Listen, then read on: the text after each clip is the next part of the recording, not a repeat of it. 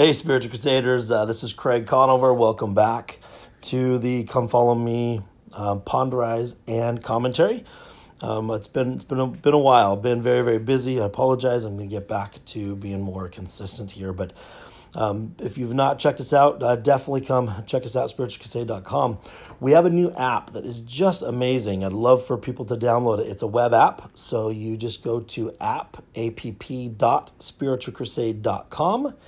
And that will take you right to the app. And you just, whether you have an Android, whether you have an iPhone, you can you open it up within either Chrome or in Safari, and you can save that to your home screen or install it, and it becomes an app on your phone. So definitely go and download that. It's an awesome app. You'll like it. So anyway, the Ponderize in commentary for this week, it's actually last week, but that's okay. It is D&C 67:14. Let not your minds turn back.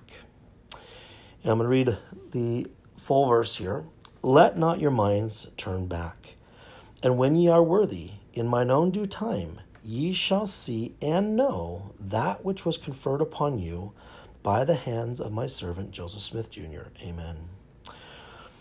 The footnote for turn takes us to D&C 133:14 through 15. This is talking about our day and for those preparing for the bridegroom to come. Quote, go ye out from among the nations, even from Babylon, from the midst of wickedness, which is spiritual Babylon. But verily, thus saith the Lord, let not your flight be in haste, but let all things be prepared before you. And he that goeth, let him not look back, lest sudden destruction shall come upon him. Close quote. So there are two aspects of this. One is spiritual and the other is physical. Quote, for I, the Lord God, created all things, of which I have spoken spiritually before they were naturally upon the face of the earth. That's Moses 3:5. We will be asked to physically flee Babylon. But before we will even want to physically flee, we must spiritually flee Babylon or wickedness. Spiritually first, right?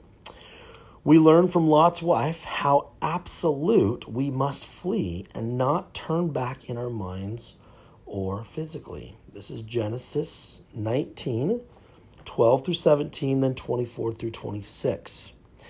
And the men said unto Lot, hast thou here any besides son-in-law, and thy sons, and thy daughters, and whatsoever thou hast in the city? Bring them out of this place. For we will destroy this place, because the cry of them is waxen great before the face of the Lord. And the Lord hath sent us to destroy it. And Lot went out and spake unto his sons-in-law, which married his daughters, and said, get up out of this place. Get you out of this place. For the Lord will destroy the city.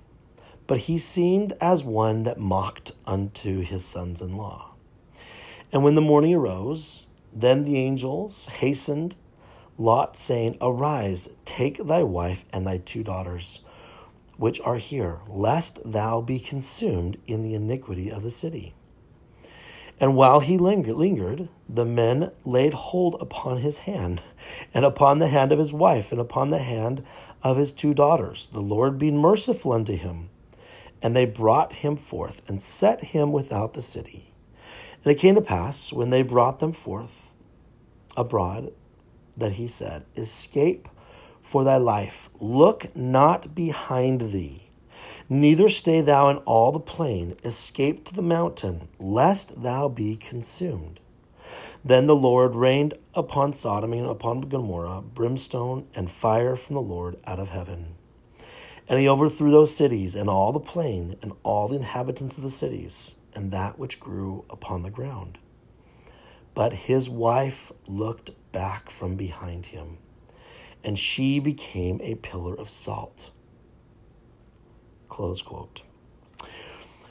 We, in this example right here, we have all the scenarios I mentioned earlier and the respective results or rewards. One, the sons-in-law did not first prepare spiritually to flee Babylon or wickedness. And so, when the time came to flee physically, they were not prepared and did not want to flee, and therefore they were destroyed. Second, Lot's wife had prepared spiritually, and when the time came to flee, she obeyed. But, like the 5 foolish virgins, she had not enough oil or spiritual preparedness and was found wanting. She looked back to Sodom or Babylon, and sadly, her treasure was not in heaven, and she became salt. 3, Lot and his daughters prepared sufficiently spiritually, and when the time came to flee, they obeyed. And like the 5 wise virgins, they had sufficient oil or spiritual preparedness and didn't look back, and were blessed with life, which is symbolic of life eternal. This spiritual preparedness and not turning back is the key to unlocking all spiritual blessings. The Ponderized Scripture says, quote, "And when ye are worthy, in mine own due time, ye shall see and know that which was conferred upon you by the hands of my servant Joseph Smith Jr." Close quote. What is that? Let's look at D&C 67, 10 and 13. 10, quote, "And again, verily I say unto you, that it is your privilege and a promise I give unto you that have been ordained unto this ministry, that inasmuch as ye strip yourselves from jealousies or fears, and humble yourselves before me, for ye are not sufficiently humble, the veil shall be rent, and you shall see me, and know that I am, not with the carnal, neither natural mind, but with the spiritual. Ye are not able to abide the presence of God now, neither the ministering of angels, wherefore continue in patience until ye are perfected." Close quote. I think that it is not a coincidence that the Lord used 10 virgins to represent the church and the 5 wise virgins to the righteous, and also that Lot and his 2 daughters were all blessed with life, symbolic of life eternal. All worthy members, regardless of gender or position, who don't look back in their minds, can have the veil rent and shall see and know Christ once they are perfected. Let us prepare spiritually and flee Babylon and never, never turn back.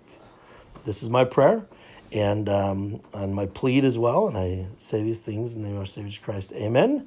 And until next time, have an amazing week.